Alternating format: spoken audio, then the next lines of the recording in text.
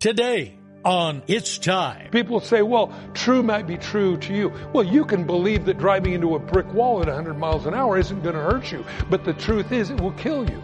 Well, it may kill you, but it won't kill me. It's time. It's time. It's time. Welcome to It's Time, the daily Bible teaching program of Mike Kessler, pastor of the River Christian Fellowship in Twin Falls, Idaho. Today, we're going through the book of Exodus. So turn there in your Bible and follow along with Pastor Mike. It's time these wounds to heal. Over the mountains and over the valleys, I hear the calling. It's time. Verse 12.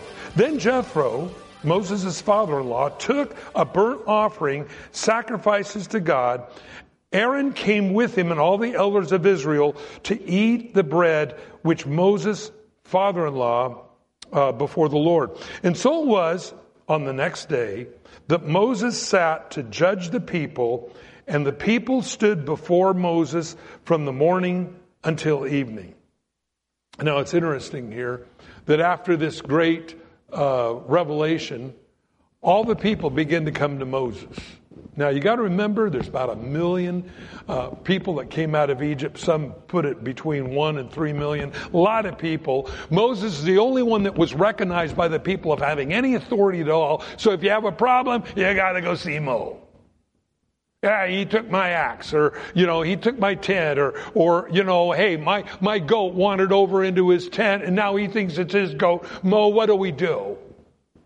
So Moses is using God's law, God's wisdom in deciphering what's good and what's bad. Now here, friends, again, is an important issue in our society today. Because a person knows God, the Spirit of God dwells within you and gives you an understanding of what's right and wrong. Have you noticed that God is not in our society and we no longer know what is right from wrong anymore? That's why it's important that we know who God is. Because it isn't just that I know God, but that when we say I know God, God knows us. And it's not just I'll talk to you far off somewhere, God, wherever you're hanging out there beyond the stars. God says, no. As a matter of fact, I will come and live inside of you. And we have a sense then of God's presence in our life so that we know what is acceptable and unacceptable to God.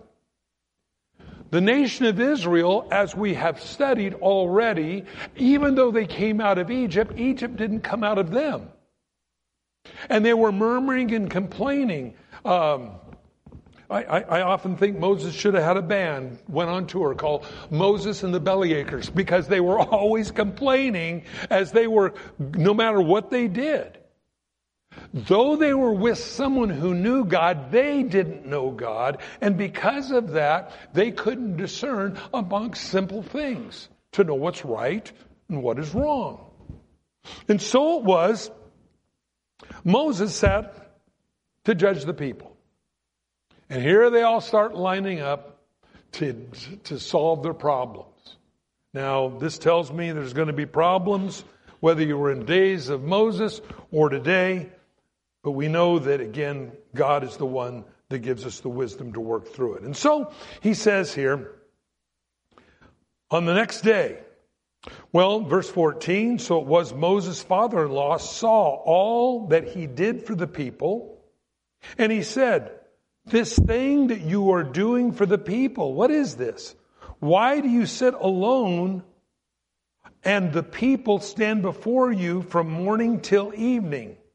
And Moses said to his father-in-law, because the people come to me to inquire of God. And when there is a difficulty, they come to me, and I judge between one and another, and I make known the statutes of God and his laws. So Moses, his father-in-law, said to him, the thing which you are doing is not good. Whoa. Now you got to look at this. God just used Moses in a great and mighty way. God just used Moses to bring clarity to Jethro who God really is. Jethro, looking at Moses now, looks at him and he sees all these people line up, and all Moses does all day long from morning till evening is say, next, okay, what's happened? He took my goat, okay, give him his goat back, okay, next. And this is all he did. And Jethro said, what you're doing is not good. Now, what does that tell you? First of all, just because we're believers in God doesn't mean we can't err. And I think that's important to remember. Number two, some things that are very clear to others are not clear to us. Thank God for the body of Christ. Again, it's more than just, a friendship thing. But it's that we actually can learn from one another. Now remember, God used Moses in this great and mighty way to stand up to Pharaoh to deliver the children of Israel. And then Jethro comes along, you might say a new believer, or at least a corrected believer, and says to Moses, what you're doing isn't good. Why is that? Because you see, Moses was taking on too much on himself. You know, the Bible says that we're the family of God, and we need to rely on the family of God. Moses is doing it all, and instead, and what I really liked about this, and you're going to read this here in the next few verses, Moses didn't look at Jethro and say, Jethro, why don't you just go back and leave me alone? I'm fine. I'm doing okay here. Just shut up, all right? But what's amazing, he listened to what his father-in-law said. Now you say, well, why is that important? Because I don't care how great God will use a person, use you, your successes, all the things that God has brought you through. Remember, we're never beyond the place of the ability to learn. The Bible says that Moses was the meekest man that lived. But meek doesn't mean weak. Meek means he was still able to be taught. Not only by God, but by others as well. Oftentimes, success goes to people's heads. Hey, I'm the head kahuna. I don't got to listen to anybody else. This is a dangerous place to be. And many famous people have hit the dirt because they fail to realize you still need others' input because you can't see it all yourself. Now, we have other words for it today. In our society, we use the word intervention. Well, this person's really got a drug problem, and they don't know they got a drug problem. Hey, dude, why don't you come over tonight for a cup of coffee? Okay, so he comes over, and he walks into a room filled with people that say, you're a bozo! No, I mean, that's kind of what it is. They get the guy there and they surprise him because it's not cup of coffee. It's an intervention where everybody's going to rapid fire down on him and basically say, well, we love you, but here's some issues that you need to deal with in your life. The ability to learn, friends, is not something you get to a certain age or a certain success level and you don't need to learn anymore. I think a lot of people that happens in their Christian experience. I believe they go, well, God's given me these victories. I'm good to go. Hey, listen, that's just the beginning of what God endeavors to show us the rest of our life. And so he said, the things that you're doing are not good. Both you and these people who are with you will surely wear yourselves out. For this thing is too much for you, and you are not able to perform it by yourself. It's too much for you. You know, sometimes you want to listen to others. Sometimes if they say, hey, this is getting a little bit overwhelming here, it's okay. It's okay. You know, I still believe ultimately you got to go to God and find out what God has to say about it. But don't discount what others may say. Now, yes, it is true. Some people are extremely critical. They find nothing good that you do. They don't even see the great things that God has done in your life, and they are basically hypercritical. And you want to be very careful of those kind of people because they have an agenda. They've got a sinister line in the background that they're trying to do.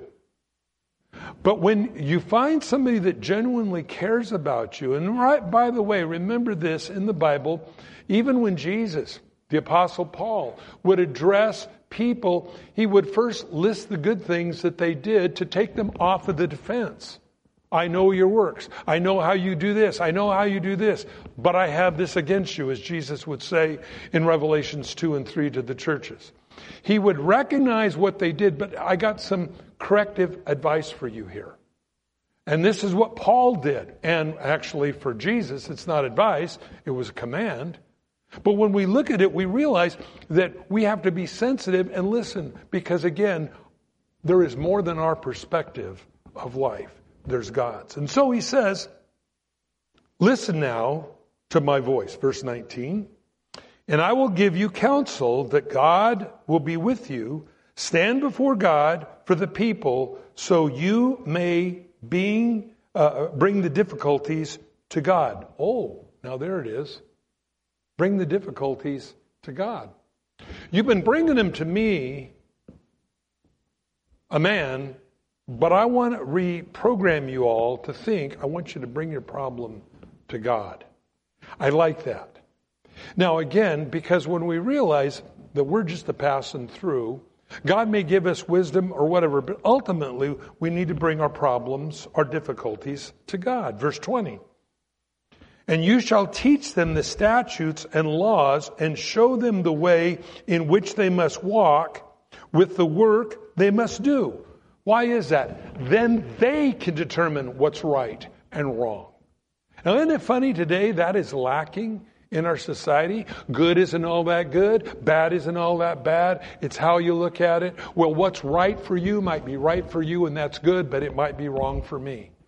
This is called relativism. It's taught in our schools.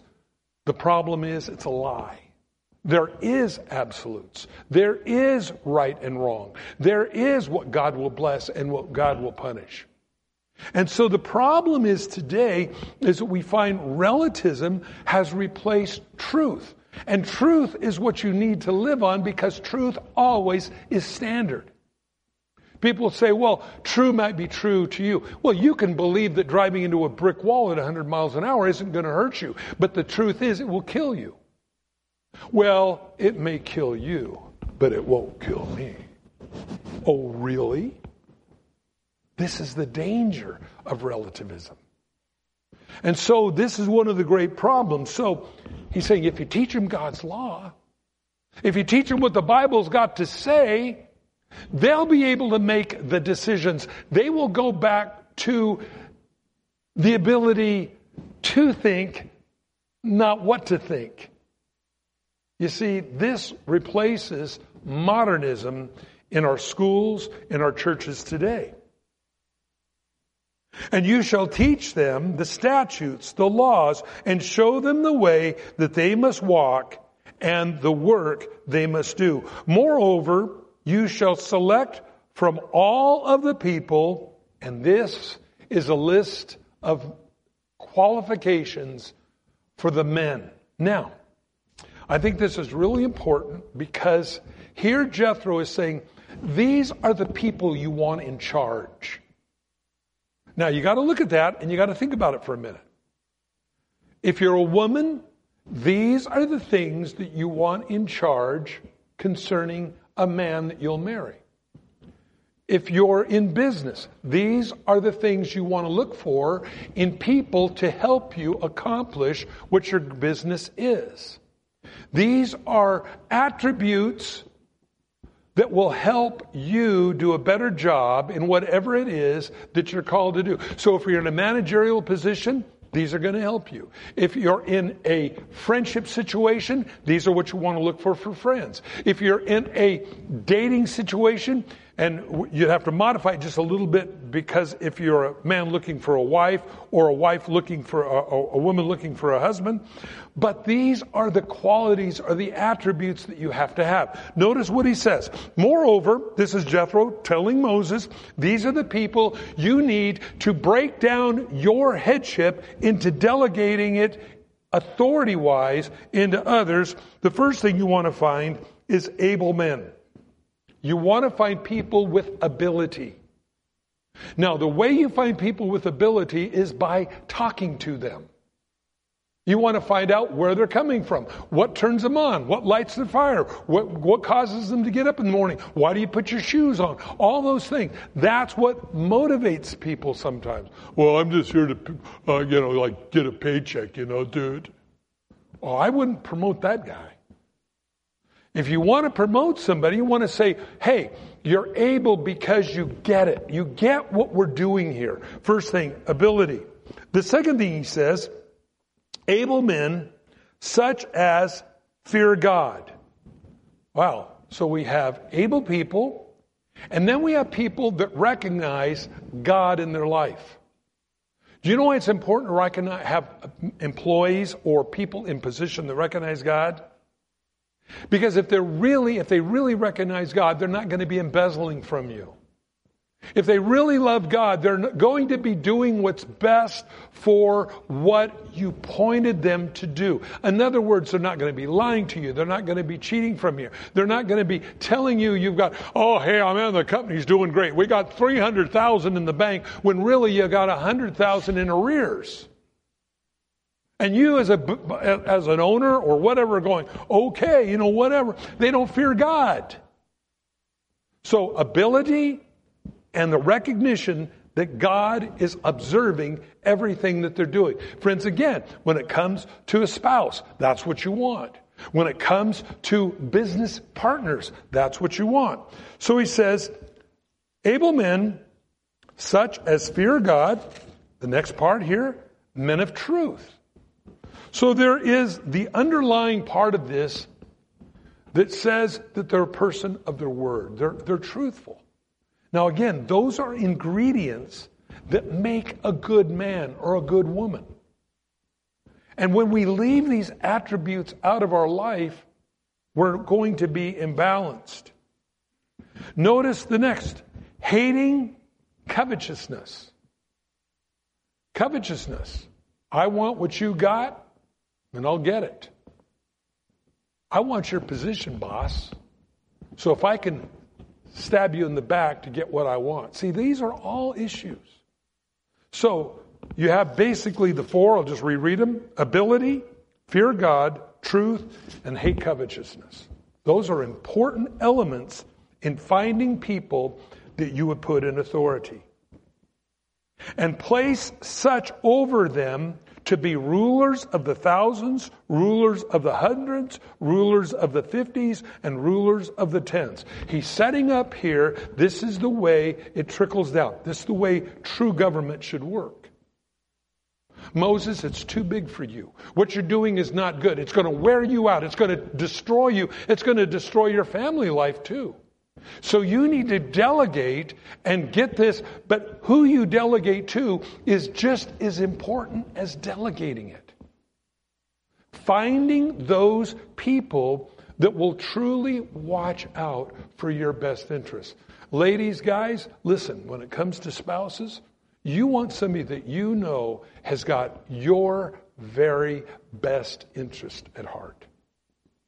Otherwise, they're going to be using you. And this is the problems that we find today. See, that's what I said earlier. Well, if you can't be with the one you love, love the one you're with. That is the messed up philosophy of the world. Rather than looking for what God says as a person of value. Verse 22. So once you establish this, the rulers over the thousands, hundreds, 50s, and tens, and let them judge the people at all times, then it will be that every great matter that they shall bring to you, but the small matter they themselves will judge, so it will be easier for you for they will bear the burden for you. And if you do this thing, whoa. So Jethro is saying to Moses now, so if you listen to what I'm telling you, if you'll do this thing, it's going to go well. Is Moses teachable? Now again, Moses was a great leader. And the reason why I look at this is Moses, after seeing the power of God, standing before Pharaoh, all the things that God used him, Jethro, get out of here. I'm the head Chez here. Shut up when I want your opinion, I'll ask for it. He didn't do that. Notice it says. So Moses, well, let me back up here. For if you do this thing, God so commands you, then you will be able to endure, and all the people will go to their place in peace. So Moses heeded the voice of his father-in-law and did all that he said. And Moses chose able men out of all of Israel and then made them heads over the people, over the thousands, over the hundreds, over the 50s, over the 10s. And so they judged the people at all times and heard their cases and brought them to Moses, but they judged every small case themselves. Then Moses let his father-in-law depart, and he went his way to his own land. Wow. God just brought Jethro out of nowhere, brought back Zipporah, his two sons. Moses ministered to him, but then Jethro ministered to Moses. That's the way God works. You don't ever give that you don't receive. And that's one of the principles and the law of reciprocity that we find in the Bible. Jesus used that illustration over and over again. You go out and plant a corn in the dirt out here. Harvest time, you don't get one kernel of corn back. You get 3 years on a corn stalk. And lots of little kernels. That's the way it works. Whatever we sow, we reap. We need to be mindful of what we do. Remember, what God has done for you stands as an ongoing testimony of the power of God that will change people's thoughts of who God is to the true and living God. And then as God does this, God will use them oftentimes to minister to you in your life. Understanding that God has a principle. God has a purpose. God has an outline. And I realize that we can be excited about other things, but the thing is we won't grow spiritually and we won't mature spiritually if we don't do what God says to do. Moses was a wise man. He listened to what Jethro said. And it took the burden off of Moses, freed him up to once again be the great leader of the people of Israel. This morning, if you're not a Christian, you're doing it all yourself. Your life is designed around you. You're in your own reality. God comes along and says, but what does it profit you if you gain the whole world and lose your own soul? So the Bible says that if we'll confess our sins, that means living life our way to define life my way and listen to somebody else saying, listen, you're on the wrong road. God then says, I will change your life and give you an eternal reward and eternal life. It's up to you. This is what we all do. But God's word stands true. Always will. Now, I got to tell you, I look at a lot of things in my life, and I look at this as corrective internal behavior. And I look at this and I go, wow, God, you're pretty smart.